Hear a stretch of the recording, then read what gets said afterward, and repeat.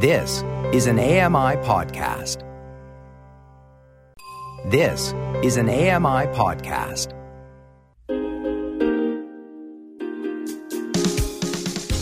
This is AMI Audio Live, bringing community events closer to you.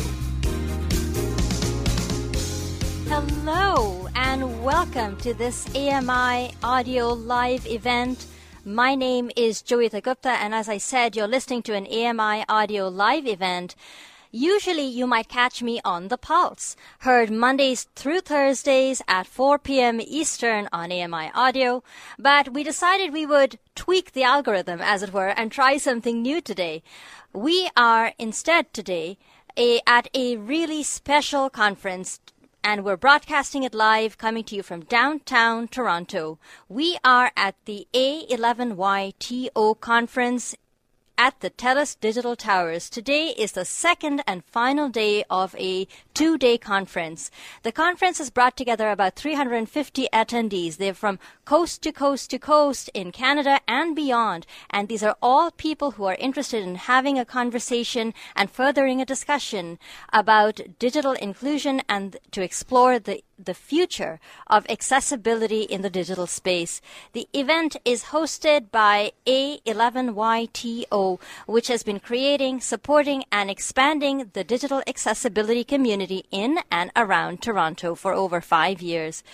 During this two-day conference, A11YTO has been showcasing a variety of lectures, demos, and lightning talks by accessibility advocates, innovators, and designers. So we're here today to try and tap into some of the excitement and some of the action. And let me tell you, if you didn't already know this about me, I am a conference fiend. I love to organize them. I love to attend them. I love the great vibe and the energy. You've got all these people who are so passionate about the work that they do. I would be hard-pressed to find a single person, whether they're a presenter, whether they're an attendee, who would ever say that accessibility, be it web accessibility, digital accessibility, or physical accessibility, that accessibility is just a job to them. Everyone here is passionate. Everyone here is committed. Everyone here is really excited, and we are so pleased to be able to tap into some of that energy and bring it to you.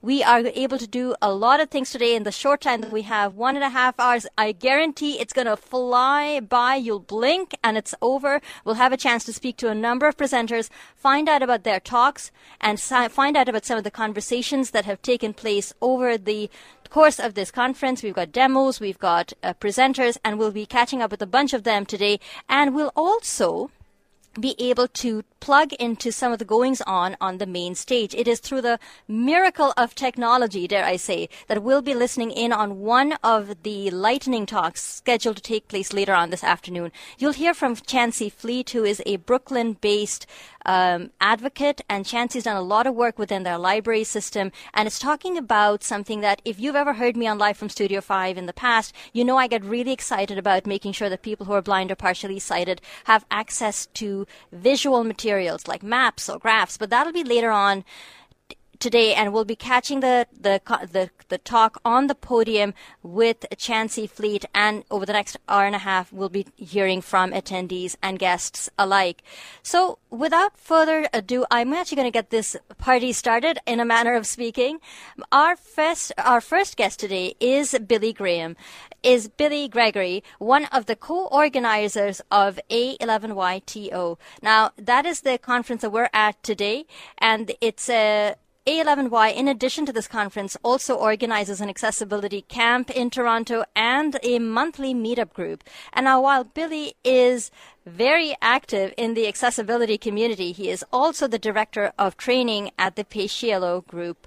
So, Billy, welcome to the program. Thank you so much for having me, and thank you so much for being here. It's great to be here. I'm not lying to you. I am genuinely a conference fiend. It's taking every ounce of self-restraint that I have not to bounce out of my chair and get plugged into the talks myself. How are you feeling? Are you excited? Are you just nervous? Are you relieved that nothing seems to have fallen apart? You know what? All of that. I started the week thinking that by today I would not be able to form sentences, that I would be stumbling around like a zombie, because this is actually, it's our second day of this conference, but we held another conference on Wednesday all around the built environment before that. So this is actually just part of a string of 3 conferences we're organizing, but I feel great. The community has a way of bringing us back to full energy whenever we're together. So I couldn't be happier. Yes, I can definitely hear that. And you can definitely hear just the enthusiasm from everybody in the space. You mentioned this is a week-long event. I know in the past, this is not the first time you've had the conference in Toronto, but I think this is the first time you've really expanded it out, and we've managed to bring it in so that you have to have a week-long event. So give us an idea of some of the other events that have taken place this week. Sure. So the entire week we sort of branded as A11Y Week TO, or Accessibility Week Toronto.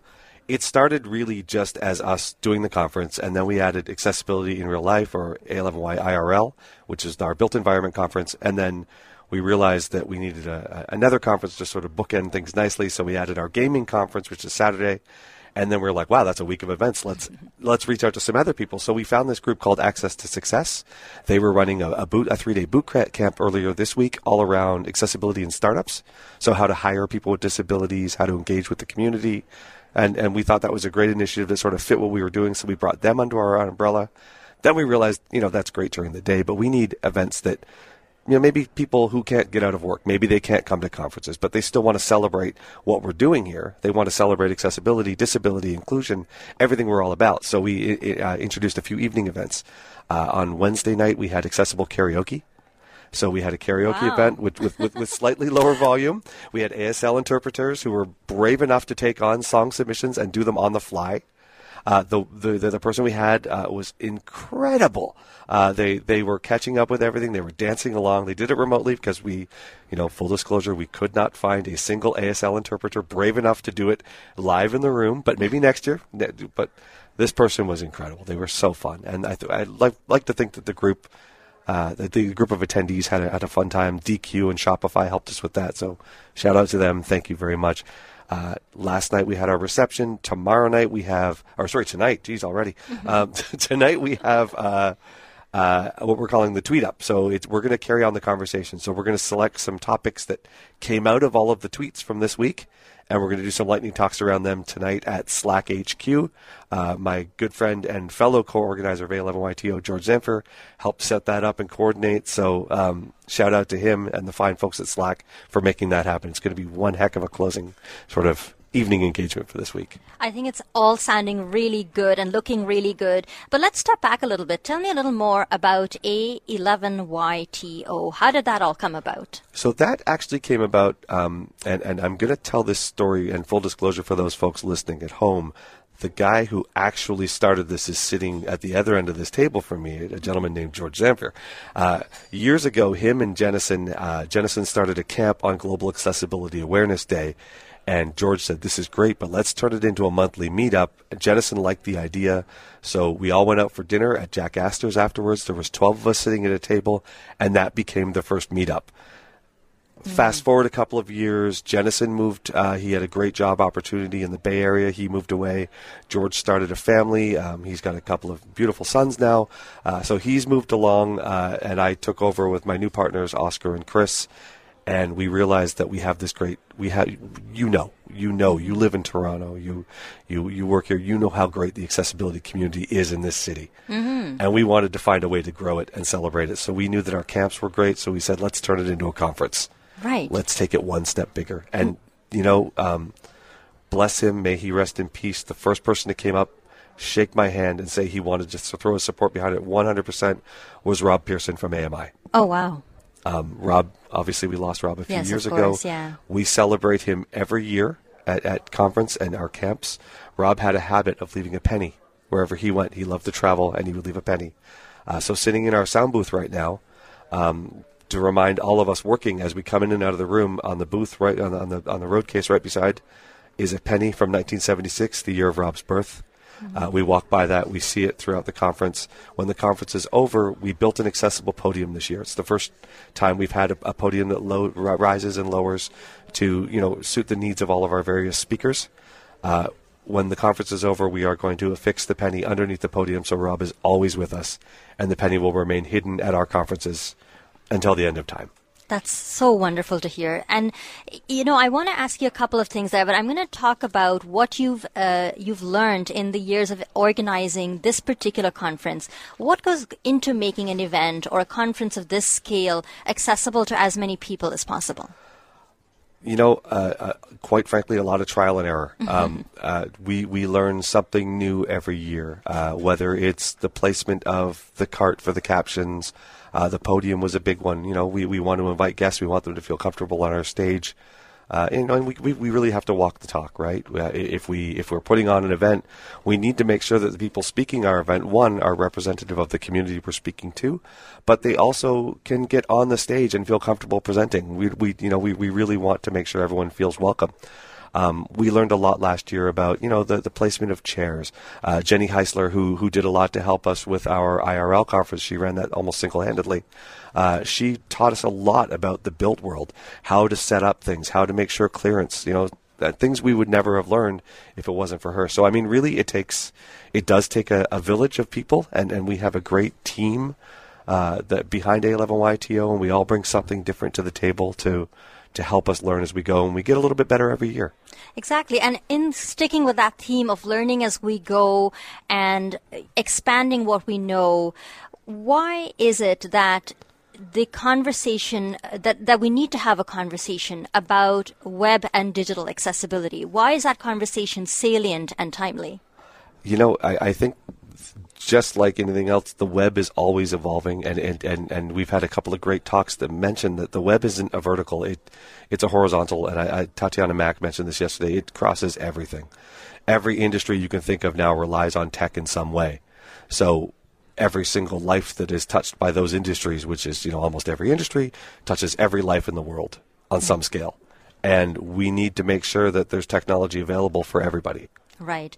Well, it sounds like this is going to shape up to be an incredible conference. I want to congratulate you for putting it all together and for making it so much fun and informative. I know you've had days action-packed and jammed with guests, and we'll be talking to a couple of them over the course of the program. But on behalf of everybody here, congratulations. This has been great. Thank you so much, and thank you for having us, and enjoy the day. Thank you very much. That was a conference organizer, Billy Gregory, who gave us his thoughts on the makings of the A11YTO conference. And in talking to Billy, you really get a sense of the amount of work that goes into a conference like this. It's one thing to show up on the day off. It's quite another to do the work year after year and to realize the results in the 350 people who are here today, all of them excited, all of them engaged, all of them passionate about web accessibility. I could just talk about this, but I think it might be time to take a bit of a breather. When we come back, we're going to bring on the first of several great guests we've got lined up for you on the program. So don't go away. This is an AMI Audio live production, and you're with me, Joeita Gupta. We'll be back in just a moment.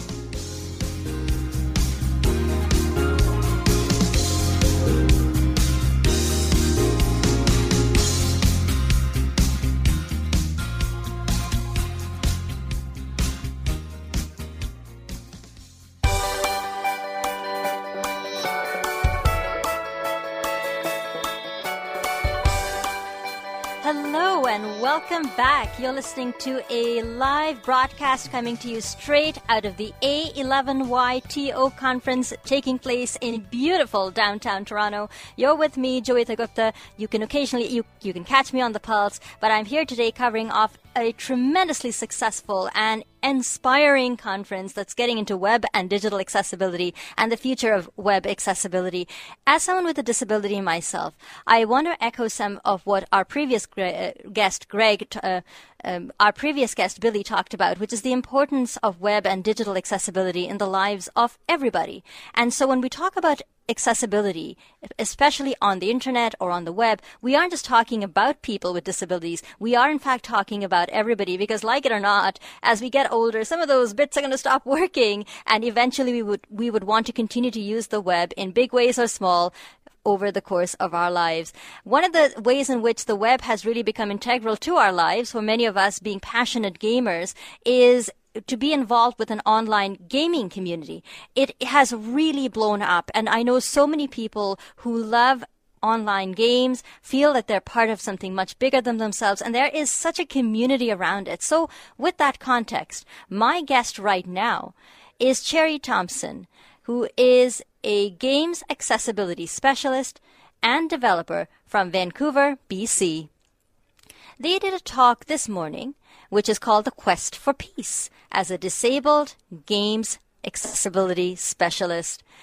Cherry, I am really excited to have you on the program. Thanks so much for joining us. Thank you for having me. I'm very excited to be here. Great. So give us the lowdown on your talk this morning. I know you probably can't entirely do it justice in about 10 minutes, but give us a synopsis. It's distilling 35 minutes down to a few seconds. Let's see.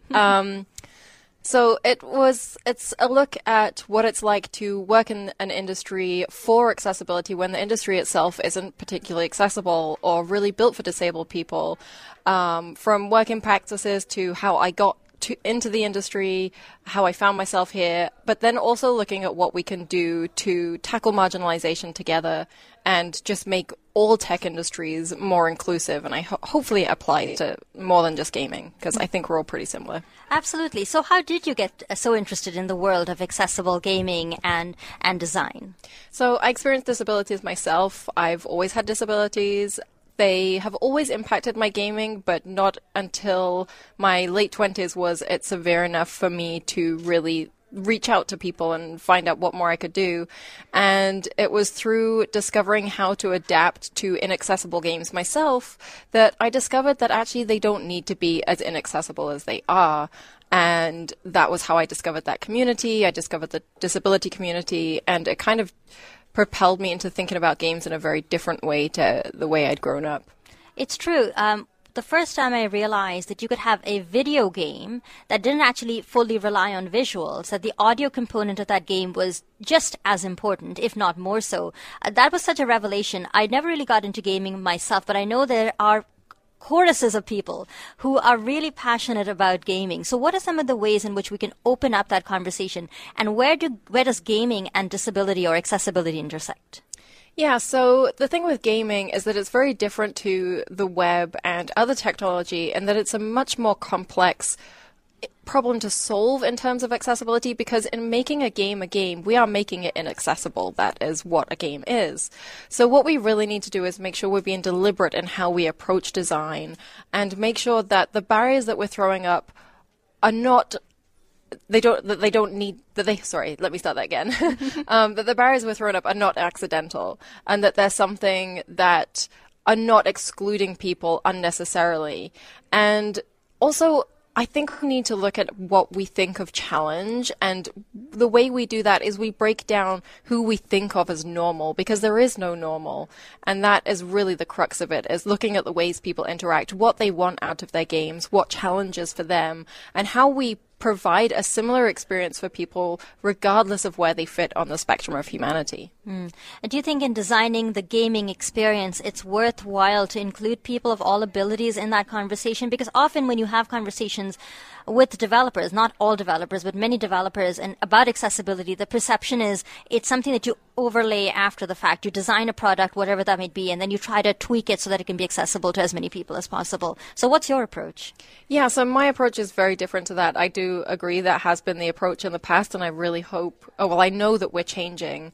It's just a matter of time. And so I have seen the momentum change in the last 5 years. It's been kind of incredible to see that shift of understanding that we need to be tackling this as part of our core design approaches from the very beginning of any game. And I think many developers have seen that sometimes when we think we've created a solution, we've actually made more problems, or we haven't solved it in the way that we thought we did. And that in itself is a learning experience, to put something out into the world and think, we've got this. Mm-hmm. And then all of a sudden your players tell you, no, you don't have this. And I do think that there are more and more developers that are listening on social media, at conventions and many other places. And while we may not be we don't have everyone on board yet, we have so many people on board. Just this week we had the Games Accessibility Conference, and it sold out for the first time. And it was incredible to see so many people there from Europe. And it's just really just this incredible momentum, and I do have a lot of hope for the future. But yeah, I approach it from the ground up, and very much that accessibility needs to be part of our core approach to how we design games, which is in usability. Mm-hmm. And is there sort of a bit of a push and pull for someone who is both trying to work within the industry? You want a market for your games, you want to be able to talk to other developers, but at the same time you want to be a bit of a rabble-rouser and make some noise about accessibilities. How do you balance those two things at the same time? Yeah, it's very, very hard. And very exhausting, if I'm going to be honest, which is actually at least partly what my talk is about. But yeah, you have to be very visible. You have to be prepared to be visible. I wrote an article earlier this year for one of the biggest gaming news websites that got me a lot of attention that I was ready for, but isn't necessarily the nicest attention. And you do have to face that a lot.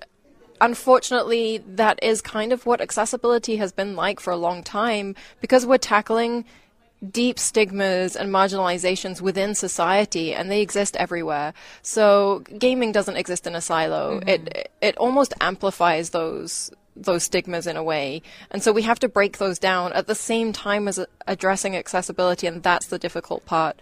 So I want to be really honest, that is hard. And it's not necessarily something we're ready to solve. I don't think we're quite there. But that's kind of the idea of the quest for peace. That's my idea, is that at some point in the future, we won't have to fight anymore. We won't have to feel unsafe, and we will be heard without a struggle. You know, I can't help but draw parallels between the experience of gamers with disabilities and the experience of women gamers who faced marginalization and exclusion in very gendered ways when they try to break into the industry. But it's really great to hear that you're getting such a positive reception to some of your ideas around making gaming more accessible. Tell us about what it's meant to you to be part of the A11Y conference. You've been here, I take it, for the whole week or a couple of days. What have you been up to? Yeah, so I actually flew in on the day of Accessibility IRL because I was at the Games Accessibility Conference in London and took a plane from one to the other. I was so excited for this conference. This whole talk was a brand new talk. And the fun fact about this talk is that because I knew the conference wasn't being recorded, unlike most games conferences, and also it's not technically my industry, it's adjacent to my industry, I felt this incredible freedom to just be very honest and talk about my experience in depth.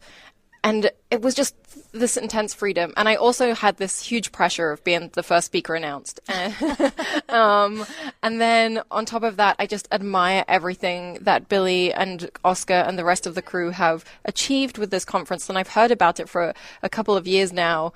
And it was just such an incredible honor to be on that stage, really. And, you know, one of the nice things about being part of a conference is it often brings you into contact with like-minded individuals that you might not have otherwise met. Have you had a chance to make some connections and network with some other developers who might help with your work and whose work you might be able to facilitate? Oh, my goodness, yeah. So the fun thing about conferences like this is that so many of us know each other on Twitter, which is, I don't know how, but Twitter became the accessibility place that accessibility people congregate. And we've all spoken to each other here and there because we tweet these things, sometimes angrily, sometimes frustrated, but often also celebrating our wins and our achievements and the things that we're able to accomplish. And so then to be able to meet those people in person has been really incredible. And then, of course, they're friends, too, that obviously I didn't know on Twitter. And you just it's like a family tree that just spreads outwards. It's Absolutely. Nice. So what's on the docket for you for the rest of the day? Are you going to check out some talks now that yours is done and dusted? Are you going to check out a few more talks and hang out with some people? I am, but I'm also just realizing I'm ready to crash, but I have another talk tomorrow. So I'm not done yet. Oh, look, I have just enough time to ask you about a cliche. So humor me, okay?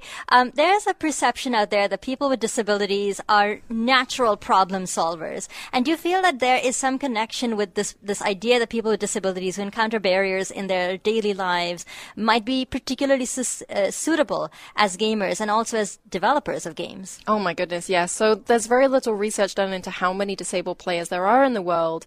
I have these hunches that there's way more than people think, and in fact, the statistics probably skew higher than they do for the average population outside of gaming.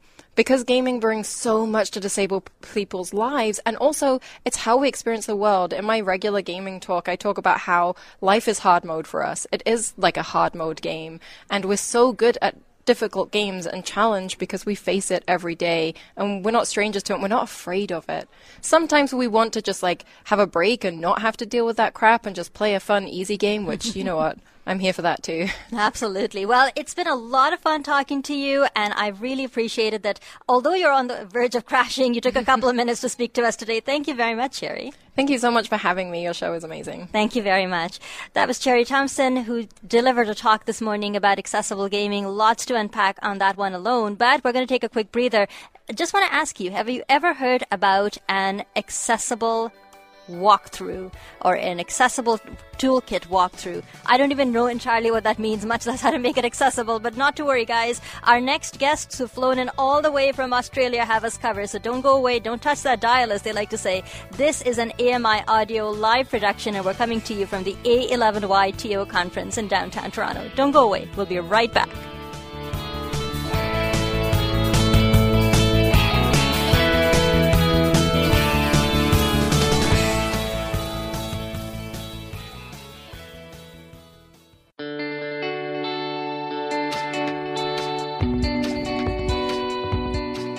Hello and welcome back. You're listening to an AMI Audio live broadcast. We're coming to you from downtown Toronto at the A11YTO conference. You're with me, Joeita Gupta, and we've got an awesome crew of staff at AMI Audio, both right here at the conference with me as well as back in our studio in Toronto, who are helping to bring this broadcast to you. We're sitting in and tapping into some of the great energy at this conference, which has now been running for the better part of a week, and bringing in various components of a conversation about web and digital accessibility, as well as ensuring that people with disabilities have an experience online that is both accessible as well as user-friendly. To help us expand on that conversation, my next two guests are, in fact, from Australia. Yes, that's right. They've flown in all the way from Australia this morning, apparently. Sarah Pulis and Andrew Arch delivered a talk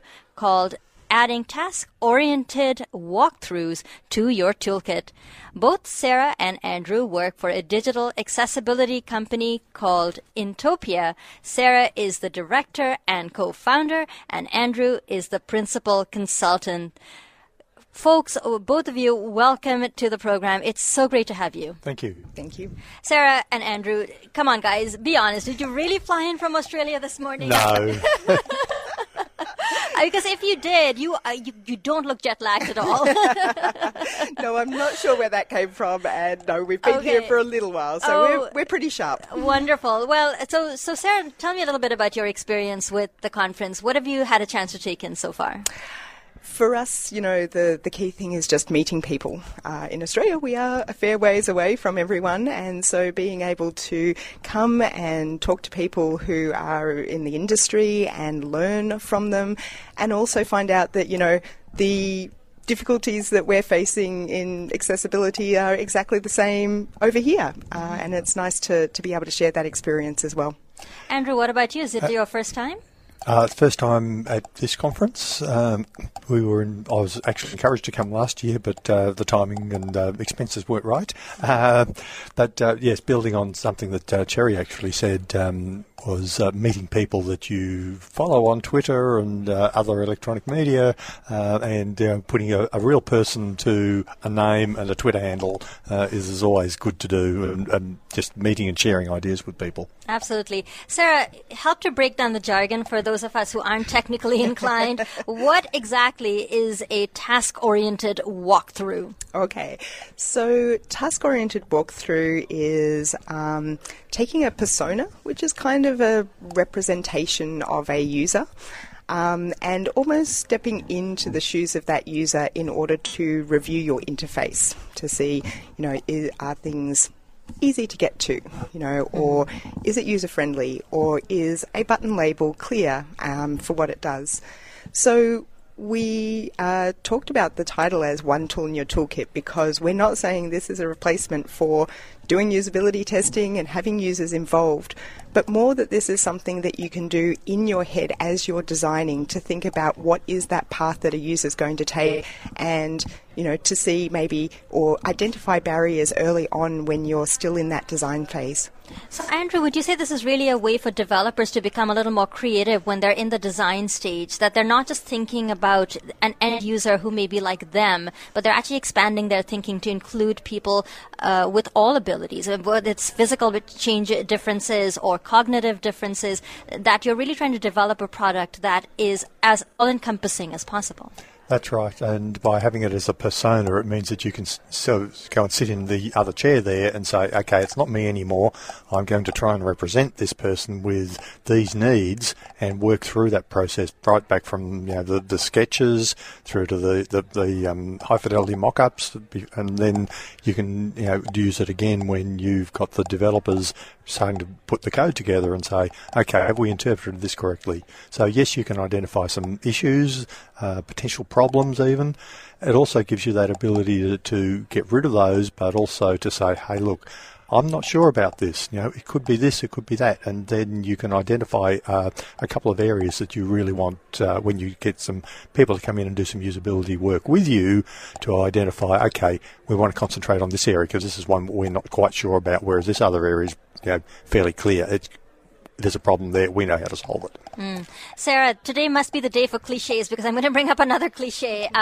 There's a perception out there, again, that accessibility is about ensuring you've checked off a bunch of boxes. But isn't it fair to say that accessibility goes beyond simply compliance, but it in fact delves into the end user experience? How do those concepts overlap?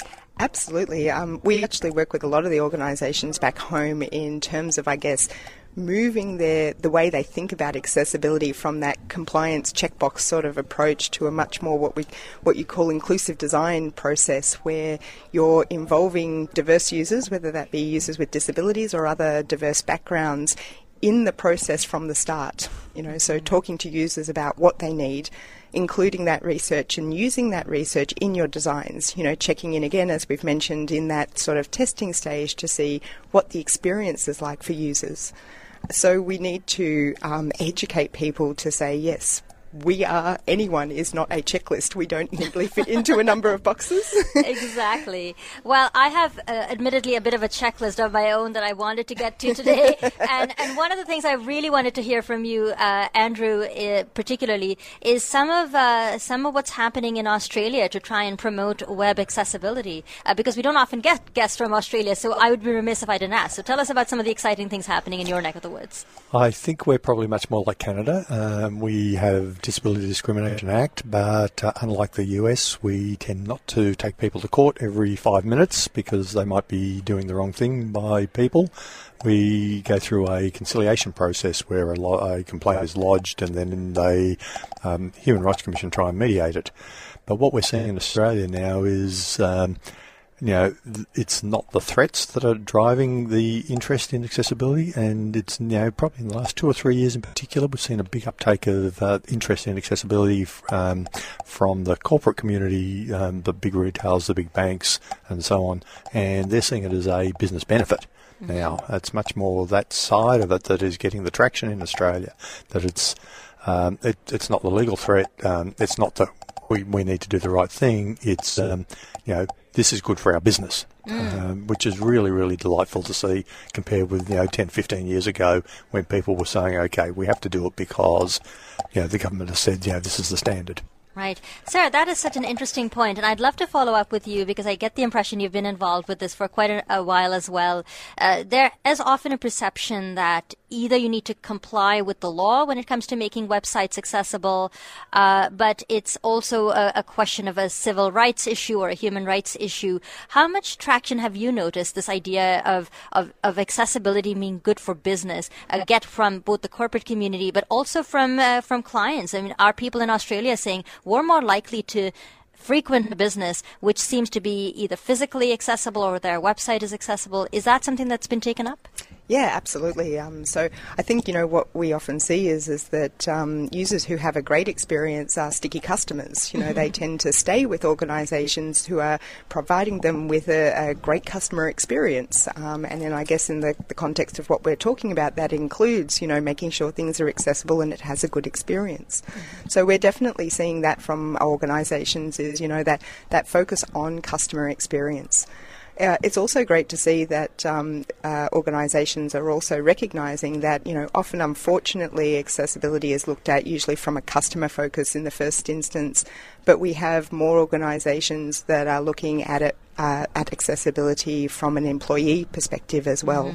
So making sure that their systems are accessible, that they have, adjustment processes in place for anything that employees need. And that's great because it removes barriers, for people with disability working in organisations.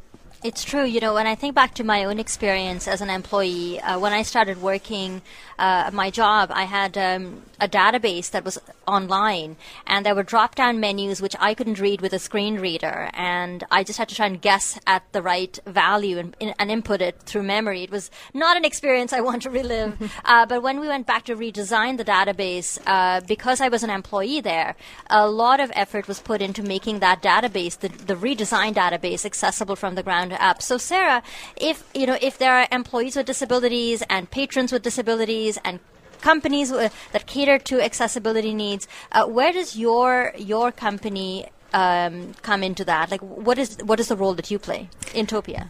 So as a digital accessibility and inclusive design consultancy, we really work in partnership with organisations to help them to make their products and services and experience more accessible. And that can take many forms because organisations are at different stages in their sort of accessibility journey and accessibility awareness. So often organisations are starting at that compliance stage, and I'll be honest, I think that's okay because they need to start somewhere. But what we do is we educate them and talk about better ways of doing accessibility. So that includes building accessibility into the entire process when you're developing new products, but also working with organisations at a strategic level. So most of the organisations we work with are the larger corporates. And so there needs to be a strategy and action plan around making accessibility business as usual. So everyone just does it.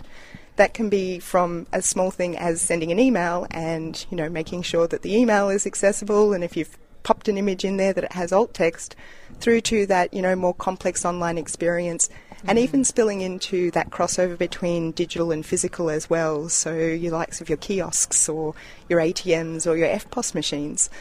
We essentially partner with organisations along that whole journey that they're taking to make their products more accessible. Wonderful. Well, Andrew, just in about 30 seconds, how can we find out more about your company and the work that you do? Okay, so online, obviously, at https://intopia.digital. Unfortunately, .digital isn't recognised by everybody because when I try and go and register Andrew at intopia.digital, I get rejected as an invalid email. But yes, just intopia.digital is their URL. All right, guys, it's been a blast chatting with both of you. I'm glad to see that you are not at all jet-lagged and that you're having fun at the conference. Sarah, just very quickly, what's on the docket for you for the rest of the day? Are you going to check out some talks? Absolutely, yeah. We're definitely going to check out some talks. I must admit the presentations, every single one of them has been amazing in its own way, so I'm really looking forward to the tail end of the conference. Andrew, are you just going to do what she does? Absolutely, yes. And meet some more people over afternoon tea and after the conference. You had me at afternoon tea, a man after my own heart. Thank you very much, both of you. It was a pleasure talking to you. Thanks so much. Thank you. There go two presenters from this morning. Sarah and Andrew joined us all the way from Australia, and their talk about adding accessibility walkthroughs as a toolkit. I actually know what that means now. So this has been fun and informative, guys. Don't go away. You're listening to an AMI Audio live broadcast. We're coming to you from the A11Y conference in downtown Toronto, and we'll be back after a quick breather.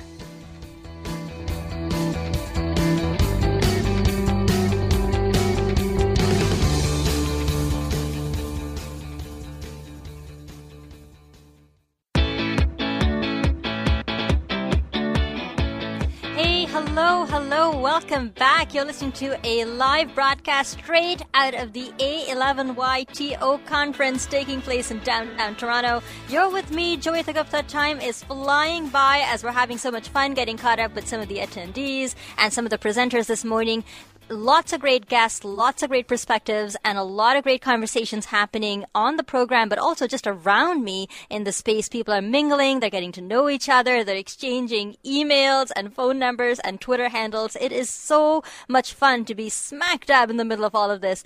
So I want to say that maybe I should rein in my enthusiasm a little bit and bring in our next guest. Our next guest is Liz Davis, who is a user experience designer and disability advocate in Chicago. Mm-hmm. She is in the process of earning an MS in human-computer interaction from DePaul University. Now, this morning, Liz gave a talk called Beyond Accessibility, Learning from the Disabled Community. Liz, I am really pleased to have you on the program. Thank you. So I have to be honest with you. Thanks a lot for doing this because everyone's been saying Liz has been zooming around, tour de force. I go a little fast in the chair. That's all good. No, it's all good. You have to excuse me. I want to understand what user experience means because I feel like user experience might be simply referring to the user interface to make sure that a web application or a document or a web page, those things are accessible. Is that the extent of it when we talk about user experience and design? I suppose that depends on where you work.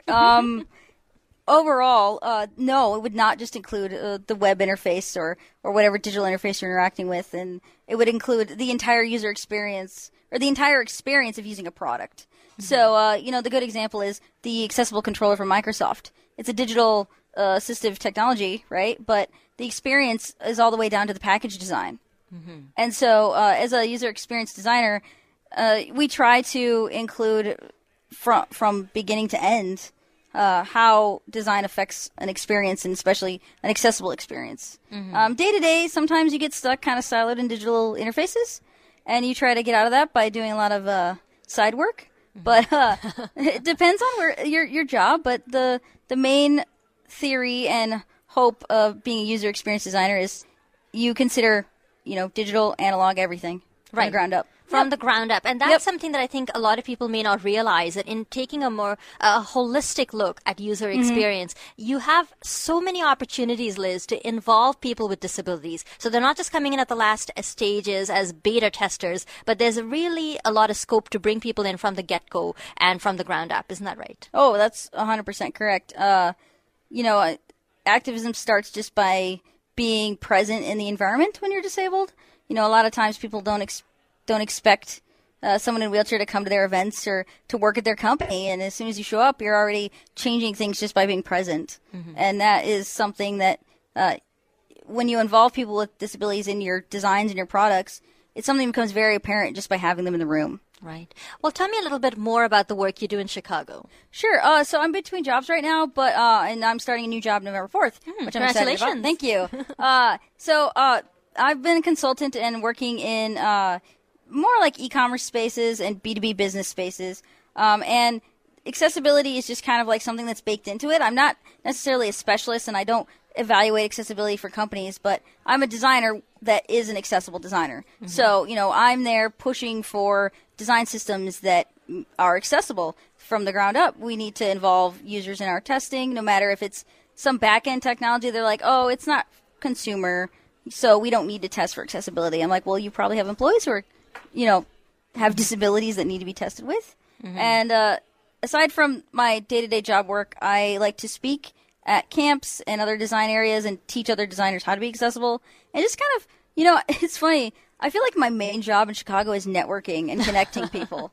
I'll meet someone who is in the corporate world and they really want someone with a disability to be on their team or be on their product or help them out. And I'm like, I know just the person for you. And building connections is my specialty, I would say, and that is what I enjoy doing most. Right. So that's great to hear, because a conference like A11YTO is going to help you build those connections, and it's brought people together all, not just from various parts of Canada, but also we just had guests from Australia and all over the place. So what's it been like for you to be a part of an event like this? Oh, it's awesome. I know a lot of people here from the Slack channels and just like Twitter and the internet, and so this is the first time I'm meeting a lot of them in person, and it's fun to just like actually sit down and talk and have conversations and see everyone's just life experience and talk about it and make new friends, of course. I know a lot of people here, but also having people come up to me, that's why I'm zooming around, because people are like trying to go here and they're like, Liz, and it's very noticeable when you have a wheelchair and you're,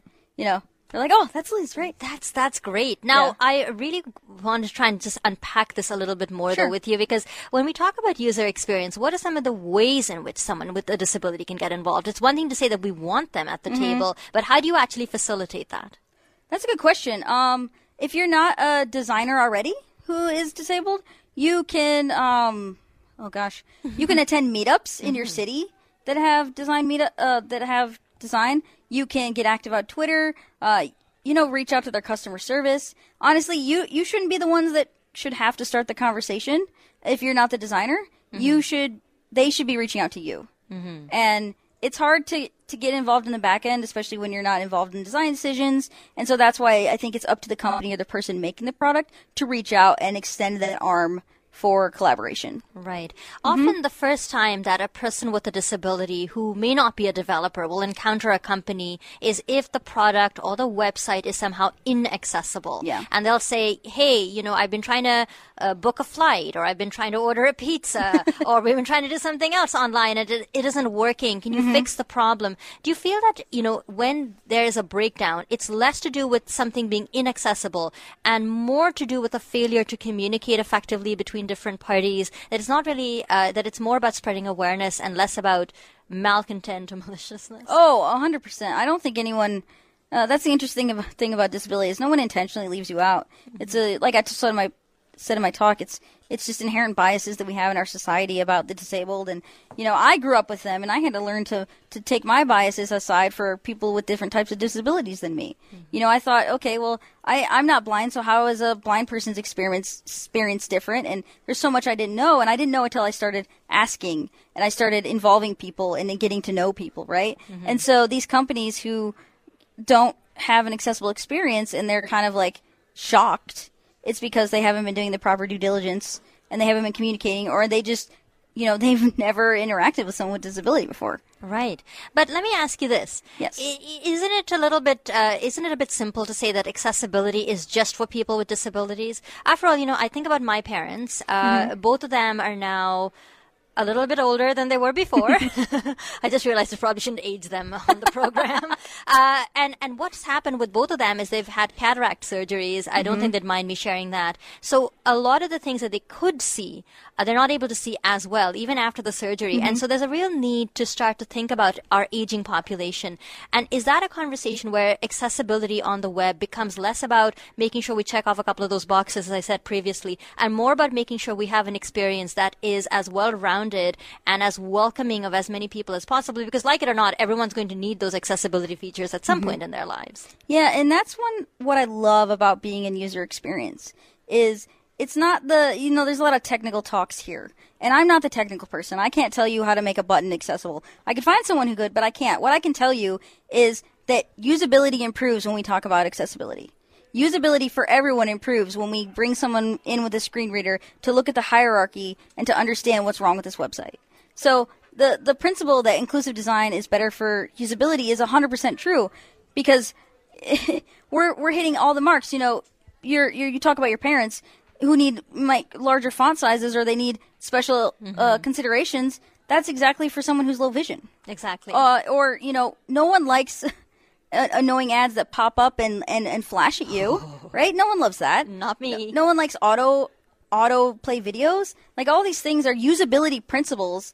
They happen to be really, really pain points when they consider accessibility. Exactly. It's like taking that concept of the curb cut effect. Exactly. If you have a curb cut if you have a curb cut, tripping over my tongue. If you have a curb cut on a sidewalk and you implement that, it's not just helpful for people in wheelchairs. It's actually helpful for a whole bunch of other people. Exactly. Is that the principle that we're transplanting here? Yes, that is definitely a principle I live by. I mean, think of how prevalent captions are in society now, just because, they're an accessibility trait, right? But people use them on the train. You use them at work when you don't really want to turn on a video, but you just want to read it. Everything is so it's just usability. And until we get to the point where accessibility and usability just become one thing, we have to kind of like push it in there and say, hey, these are usability principles you're forgetting out, and they're very, very important to this accessible community. Absolutely. Well, look, you've got to humor me with one last question. Sure. My parents, now that the kids are out of the house, have been doing a whole bunch of traveling, and they've gone to Chicago, and they said that you have got to try the deep dish pizza. Is that a thing? So here's the secret about the deep dish pizza. Ready? Yes. So if you go to Chicago and you're a tourist, you're gonna probably be marketed for Giordano's, whatever. That's the tourist pizza. Okay. If you want real Chicago pizza, you need to go to Lou's, Lou Malnati's. If I say it too much, it sounds like Illuminati. But it's Lou Malnati's, and that is the Chicago pizza, and that is what we eat. We don't eat Giordano's or Gino's East. We eat Lou Malnati's. All right. So come to Chicago, that's what you get. They're everywhere. Oh, that's amazing. Well, thank you very much for such a deep dive and for your for all of your thoughts and for clearing up the mystery about the deep dish pizza. It's been really great talking to you. Thank you, Liz. All right, that was our conversation with Liz Davis. I'm going to let Liz get back to the conference and hang out with everybody who wants to meet hands and shake hands and hang out with Liz. But we're going to take a quick breather on this program. But when we return, we will have more coming your way from the A11YTO conference in downtown Toronto. Don't go away. You're listening to an AMI Audio live broadcast, and we'll be back in a mere moment.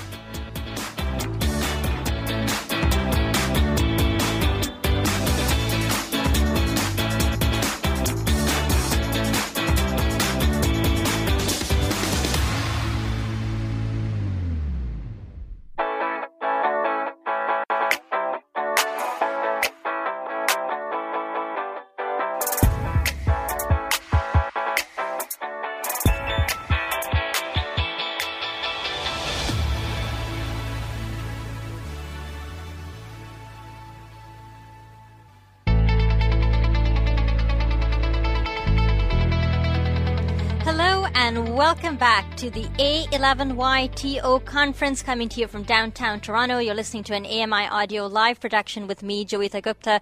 We've had a chance today to speak to a number of the presenters at the conference and get their take on why accessibility and inclusive design on the web is important to each and every one of them. But as I said, I love conferences, and so I had a chance to take a quick spin around the room and do a couple of things. You'll be hearing in just a few moments from Chancey Fleet, who is a Brooklyn-based web accessibility advocate and has a prominent role with the New York Public Library system, and we'll be throwing to her talk in just a few moments. But first, I actually had a chance to sit down with Chancey and have a bit of a chat with her about why she's so passionate. So why don't we go ahead and roll that clip. Our next guest is Chancey Fleet. Chancey is a Brooklyn-based accessibility advocate working as the Assistive Technology Coordinator for the New York Public Library. She is also the president of the Assistive Technology Trainers Division for the National Federation of the Blind. Chancey will be hosting a talk that we'll be tuning into very shortly today, and that talk is called Dimensions, Community Tools for Non-Visual Access to Spatial Information. This is going to be really interesting, and I'm really happy to have Chancey a chance to sit down with you today and tee up your talk. Welcome to the program. Thank you. So you're doing some really incredible work, but break it down for us. What do you mean by access or to non-visual information about spatial information? Give us the lowdown on that. Yeah, so I've been running a tech coaching program at the library for several years, and in the course of doing that work, somebody came to me and said that they wanted a map of New York City because they had just moved there, and it was somebody who's really well connected in the blind community. And I thought about it, and I thought if this person who has a staff, a corner office, doesn't know where to get a basic map, then we've identified a trouble spot. And I started to reflect on my own access to tactile graphics, raised line drawings, verbal description over the years, and I realized I didn't get many tactile, touchable images growing up. Usually when I did, they were handed me by a sighted person. Usually they were associated with homework and testing. So I realized we're kind of living in image poverty. We've just about come to a place where we think we deserve, as blind people, the basic right to access text, but I don't know that we reflexively think that way about images and graphics. I wanted to provide at the library a place where people, blind and sighted, can come and create access to the things that are important to them. So what we have at the library started with a tactile graphics embosser. So that punches about 100 dots per inch into paper and creates sort of what look like visually pixelated graphics. And it's great for images, infographics, maps, all kinds of things. We also have a swell touch machine, and that uses a capsule paper that, when heated, the inked carboned parts of the paper will swell up, and that creates a really bold visual and tactile line. And we have a few 3D printers so that we can create 3D models. I don't know if you've ever heard the fable of the blind man and the elephant. It used to really irritate me when I was a kid. You know, one person's touching the elephant's trunk, a bunch of blind guys. One person's touching the elephant's side, and no one knows what it is. And I used to think that was just a terrible story, but now I think it's a story about how if you have an appropriately scaled down model that you can hold in your hands, you know so much more, because if we had a 3D printed handheld elephant, we'd know what it was right away. Exactly. And I loved your use of the word or the phrase image poverty, because I think about the experience of many blind youth, especially in the educational settings, geography, biology, any of the sciences. If you don't have access to a representation of pictures and graphs and maps, you can be left behind if you're blind or partially sighted. Is that not true? That's exactly right. And it's true across the STEAM fields. And it's also just one of the most powerful things for me in this program, running it and simultaneously learning and staying one step ahead of patrons who are learning, is realizing the joy that there is in creative self-expression, whether I'm drawing by hand with tactile hand tools that we have, or hand coding SVG or 3D models. Yes, it's important vocationally. It's important for people that need to understand maps, floor plans, intersections, scientific content, whatever. But it's also a way to connect to a part of myself that I had long ignored. Mm-hmm. And of course, we don't want to keep you from getting to your talk. I know it's just a few minutes away, and we would hate to keep you, but I just wanted to ask you, should have asked you right off the top, but are you having fun at the conference? Have you met a lot of cool people? This conference has been so incredible. We just heard from a gamer with disabilities named Cherry, who gave a phenomenal speech about our intersectionalities and allyship, and that particular talk blew my mind. But we've had a wonderful lineup this week, and it's just an honor to be part of this community. Do you think it's long overdue that we bring everybody together who's interested in talking about web design, accessibility, and digital equality, and get all of those people together in the same space? Absolutely. Please come check us out at talkingbooks.nypl.org. Well, it's been great talking to you. I know you've really teased your talk, and we'll be getting to it in just a few moments. Thanks so much, and congratulations on all the great work that you do. Thank you. Well, folks, that was quite something. I know I won't keep you from Cherry's talk much longer, but I did have a chance to speak to one of the conference attendees. It's always nice to hear why people take time out of their busy lives to attend a 2-day event. So why don't we go ahead and have a listen? So right now we're in the main stage area at the A11YTO conference, and it's in the middle of a break. You can probably hear the people milling around, lots of people getting caught up, having conversations, and we thought this might be a good opportunity to give you a sense of the goings-on the floor, and had a chance to speak to one of the conference attendees who was kind enough to take a few minutes out of his busy schedule to talk to us. Omar, thanks so much for speaking to AMI Audio. How are you? I'm very good, thank you. So what brings you to the conference, business or pleasure?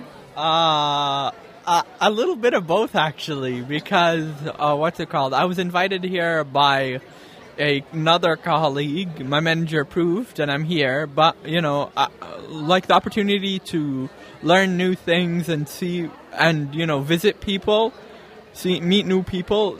That I like that a lot, actually. And what's your interest in inclusive design and digital accessibility? Why is it something that you're passionate about? First of all, it's kind of because of my job, because I'm a developer, and also because this is my lived experience. So I have a disability, a visual impairment, so I live accessibility every day. You and me both. I mean, as someone who's visually impaired, one of the things that I found is that we encounter the web and barriers on the web to accessibility all the time. So you mentioned previously that you're here partly for business and partly for pleasure. Can you tell us a little bit about what you do in terms of your workday and how your interest in development comes into that work? So I'm primarily a back-end developer. So that basically means I build the business logic of the application, or parts of the business logic of the application, because our application's pretty big. So it's less of front-facing. It's not the UI outright, but I have to use the application to see what values from that I provide the UI is pulling. So obviously it needs to be accessible for me to use it too. Hey, you read my mind, because I really wanted to ask you about some of your lived experience with accessibility. What are some of the things that have worked for you on the internet, and what are some of the barriers that you find yourself encountering on a regular basis? Some of the things that work for me, honestly, probably the web is one of my favorite, media content in general, because it allows you so much freedom to, structure the page, and so many ways to navigate it with my screen reader. Of course, there are challenges. I mean, it gives you a lot of freedom, but only if you use it as it was supposed to be intended. And you have good design. A web page is as good as, the designers make it to be accessible. If you don't know how to make it accessible, then chances are the things you make with it might not be. Do you feel that this conference has been an opportunity for you to meet people from all over the place who are trying to find solutions to web accessibility? So far, it has been from different approaches, from procurement to making recommendations for how to integrate user views into your design. Well, it sounds like you're having a lot of fun with it. Thank you very much for speaking to us today. It was great talking to you. Thanks talking to you too. Well, folks, that was a conversation I had with an amazing sport, Omar, who was an attendee at the conference and was quite willing to talk to the girl with a recorder. So thank you very much, Omar. It was great to hear from you. And I think he pretty much nailed it when he said that websites and web pages are about as accessible as designers make them. I think that is the quote of the day. Let's head over to the podium now. And through the miracle of technology, we'll be bringing you one of the lightning talks that's taking place today. Our friend Chancey Fleet, who is Chancey Fleet, who is a Brooklyn-based accessibility advocate, is now getting set to give the talk that we talked about earlier.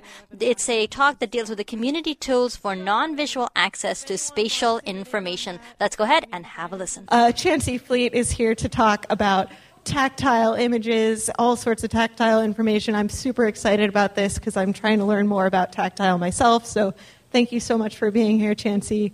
Can't wait to hear your talk. Thanks. Podium. Awesome. Thank you.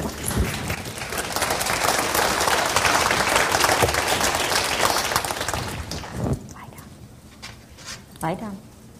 First 3 minutes of the talk is just getting her to behave. So I don't have any slides for you today, and I'm going over some concepts, and you may feel like you wish you had a picture, and the words are just a little abstract, and you could totally connect if you just had an image of the thing I'm talking about.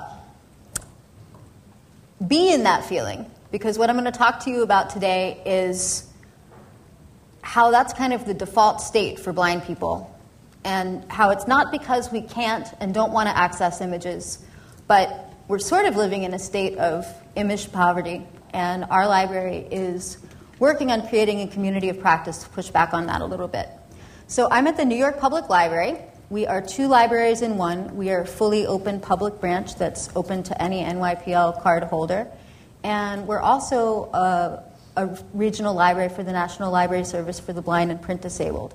It's a really special place to me because it's a place where we can come together as community of disability and just community in general. A lot of the time when we do accessibility, particularly when we're learning accessibility as blind people, we go off to some facility and there's a special little room.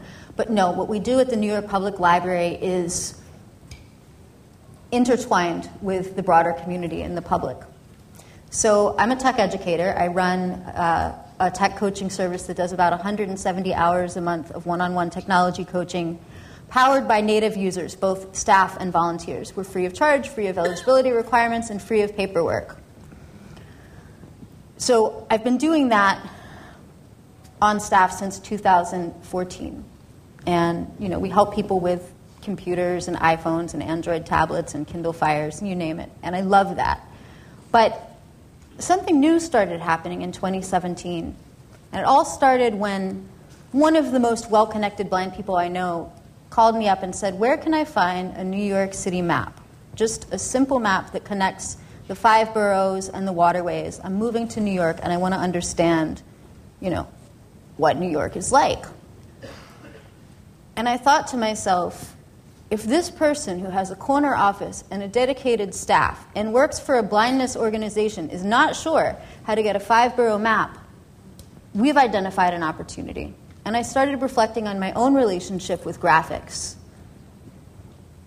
In life, graphics, tactile graphics, raised line drawings, whatever you want to call them, have been something that is handed to me, usually by a sighted person.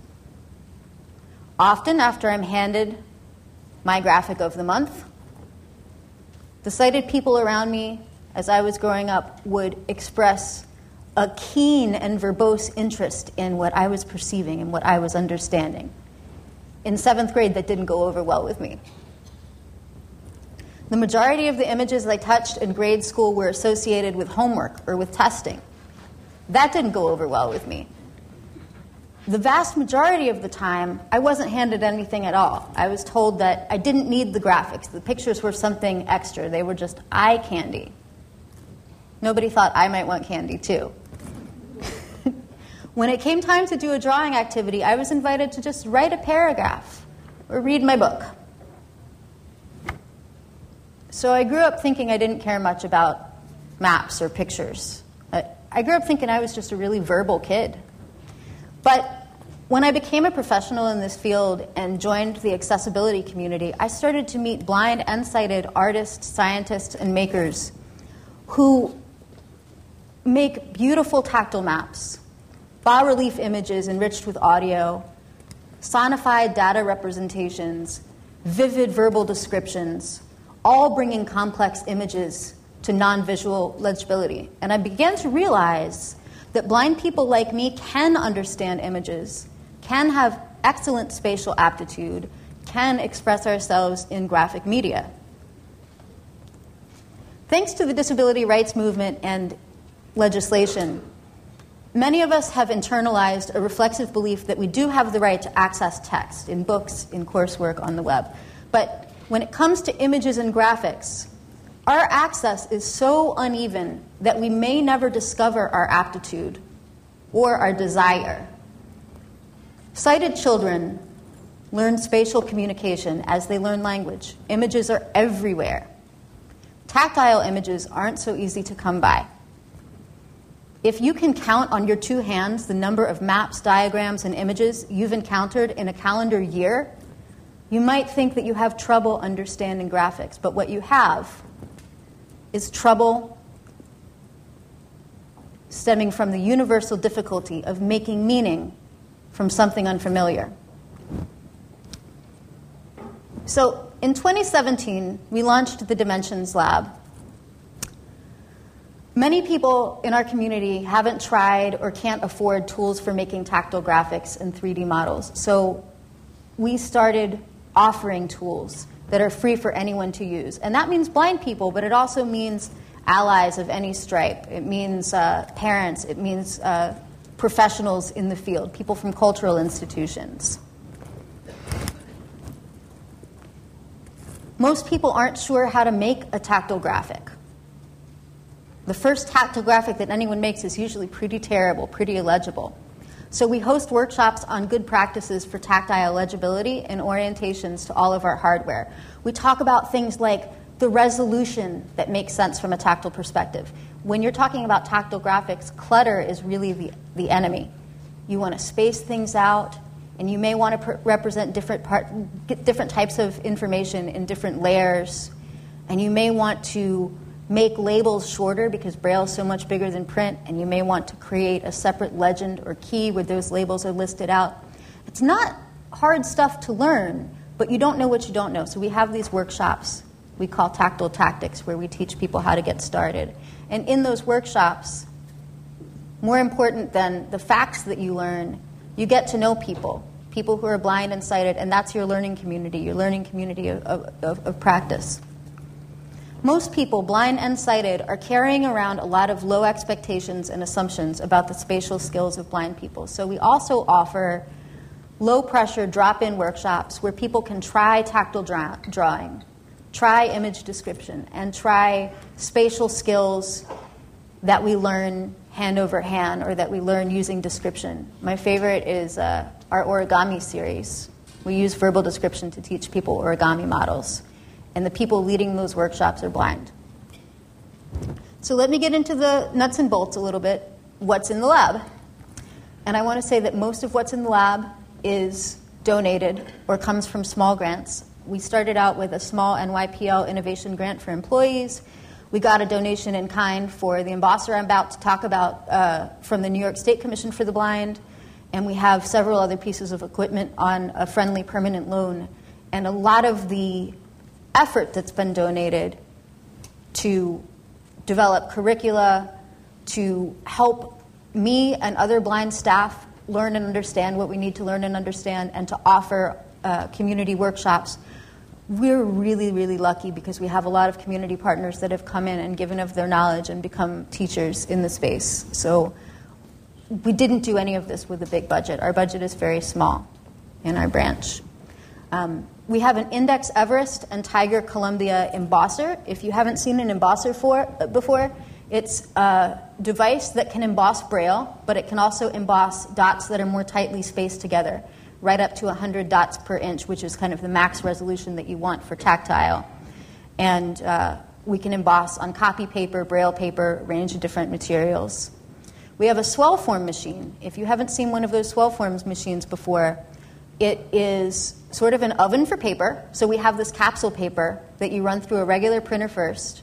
And after you ink it, when you run it through the heating machine, the carbon in the ink causes any inked regions of the paper to rise. And that's really great for people that are blind and sighted or low vision working together, because you get a really beautiful, bold tactile line and a really beautiful, bold visual line all on one graphic. So some people don't want to create their own graphics. They want something that already exists, like a US map or the anatomy of a cell. So we can download tactile graphics from online catalogs. But we can also make our own. We use a software called Tactile View. And if you're sighted, you can draw with the mouse, you can draw with a Wacom tablet, you can scan an image in. If you're blind, Tactile View software has a menu-driven system where you can use coordinates on the XY plane to specify and fill in lines, geometric shapes, and textures. And from simple geometric shapes and lines, as we know, we can build anything that we can imagine. Some of the most popular things are the most simple things. When I go to library patrons and say, you can come and make any image that you want, any map that you want, sometimes the response I get is, why would I want to do that? What would I make? Because you don't demand what you haven't had. So some of our most popular things are just simple. A map of New York City, a set of raised cursive letters for people that want to improve their handwriting, and holiday cards, like little Valentine's cards with decorative hearts, things like that. Sometimes simple is the way to get someone to engage. And from there, they can start imagining what else they might want to do. In addition to working with Tactile View, there are other ways that we can generate two-dimensional images. We can hand code SVG. We can use that menu-driven system that I mentioned. Or we can use a new tool created by our community partners at Google Creative Labs called Sound Canvas, which lets you get real-time sonified pitch and pan feedback as you move the arrow keys around or the mouse around or a body part around to draw with sound, and that can then be output to Tactile. We have some 3D printers. We have a Lulzbot Taz 6 and a couple of Ultimakers on loan. And we use these to make accessible objects like tactile dice, like braille blocks, like protractors that otherwise you'd have to buy in a store, and for models of things whose originals are too big, too small, too delicate, or too imaginary to touch. We can download existing STL files, or we can make our own. Everything in the lab, including the 3D printers, is operable by blind people. My favorite print so far is a series of cuneiform tablets from 2000 BC, whose originals are closely guarded in our rare books division. Basically, they're ancient receipts for livestock and land. And I've been reading about cuneiform in textbooks since I was a little kid, but I never had a mental image. They were just a word. Now I've held one in my hand. They fit in the palm of my hand, and they're so deeply engraved that they feel legible. I wonder if a blind person could have been a scribe back then. That's a thought I never would have had without a 3D print. Blind people are prevented from the full exercise of our spatial ability by the lack of a full-page dynamic tactile display. I would love to use interactive on-screen drawing tools if the screen in question weren't completely flat. A couple promising prototypes are out there. There's the Graffiti and the DotPad, and if anyone wants to send us a prototype, we would not be opposed. But for now, one of our best options is designing with code. We use OpenSCAD, which is open source parametric design software that lets blind people write with code. Again, geometric shapes, play with scale, play with movement, play with rotation to create whatever we can imagine. And sometimes it's important to just think spatially without a computer in the way. I want people to discover the joy of doodling, drawing, thinking something through with a pen. That's a part of my mind that I'm happy to have unlocked. We use these little cheap rubber boards called sensational blackboards. You put paper on them and you draw with a ballpoint pen firmly, and it raises a line.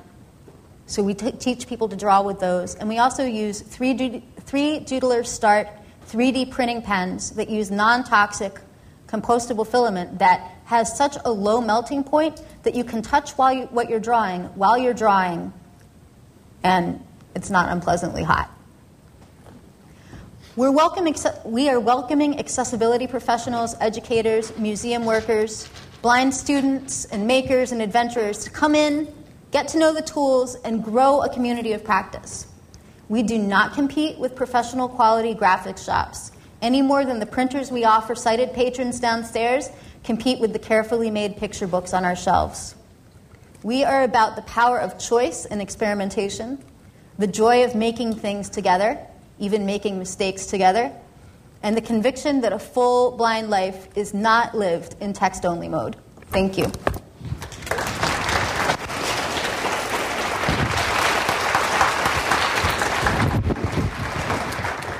All right, folks, you just heard a brief talk with Chancey Fleet, who is one of the presenters at the A11YTO conference taking place at the TELUS Digital Center Tower in downtown Toronto.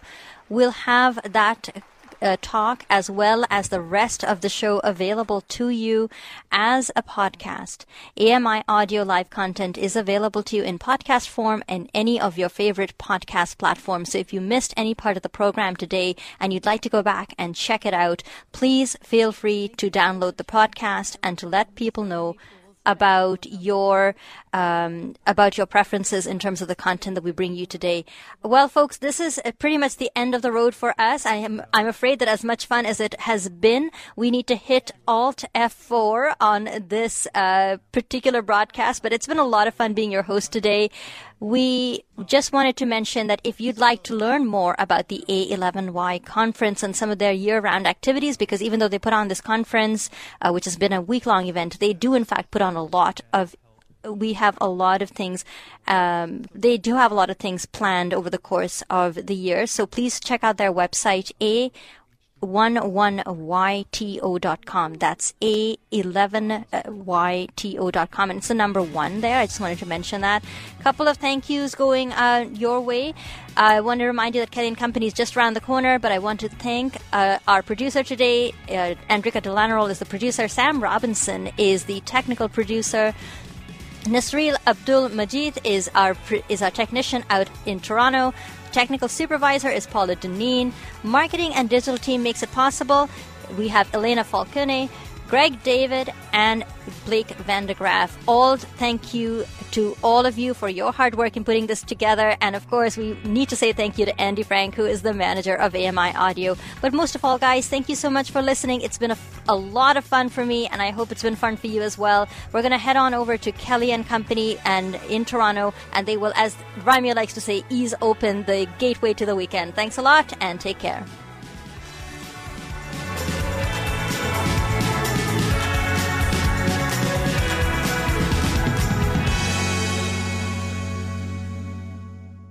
This was an AMI podcast. For more accessible media, visit ami.ca. This was an AMI podcast. For more accessible media, visit ami.ca. Hi, I'm Ramya Amudan. Join me weekly for AMI Audiobook Review, the podcast that explores new titles, introduces us to famous narrators, and updates what's hot at the Center for Equitable Library Access. Download episodes of AMI Audiobook Review from your favorite podcast provider. Hi, I'm Jenny Bovard. Join me monthly for Low Vision Moments, where I speak with awesome guests about some of the amusing things that happen when you're blind or partially sighted. Watch on YouTube or download Low Vision Moments from your favorite podcast distributor. Hi, I'm Red Sail, inviting you to download the latest episode of My Life in Books, where internationally acclaimed authors discuss their lives, their work, and 3 books that have resonated with them. That's My Life in Books, available wherever you get your AMI podcasts. Join me every couple weeks for the Outdoors with Lawrence Gunther podcast, where we learn about outdoor tech and tips. Plus, we look at news affecting the environment. AMI's Outdoors with Lawrence Gunther is available from your favorite podcast provider.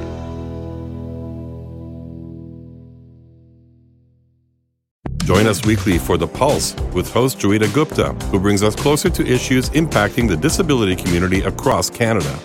Watch The Pulse on YouTube or listen wherever you download your AMI podcasts. I'm Margaret Shepard of the AMI podcast Tripping on Air.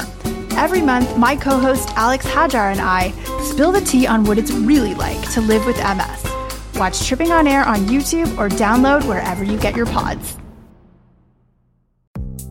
The Walrus is Canada's conversation, and you're invited to take part. Download AMI's Voices of the Walrus, where professional narrators read selected articles from the magazine. Available wherever you download your AMI podcasts.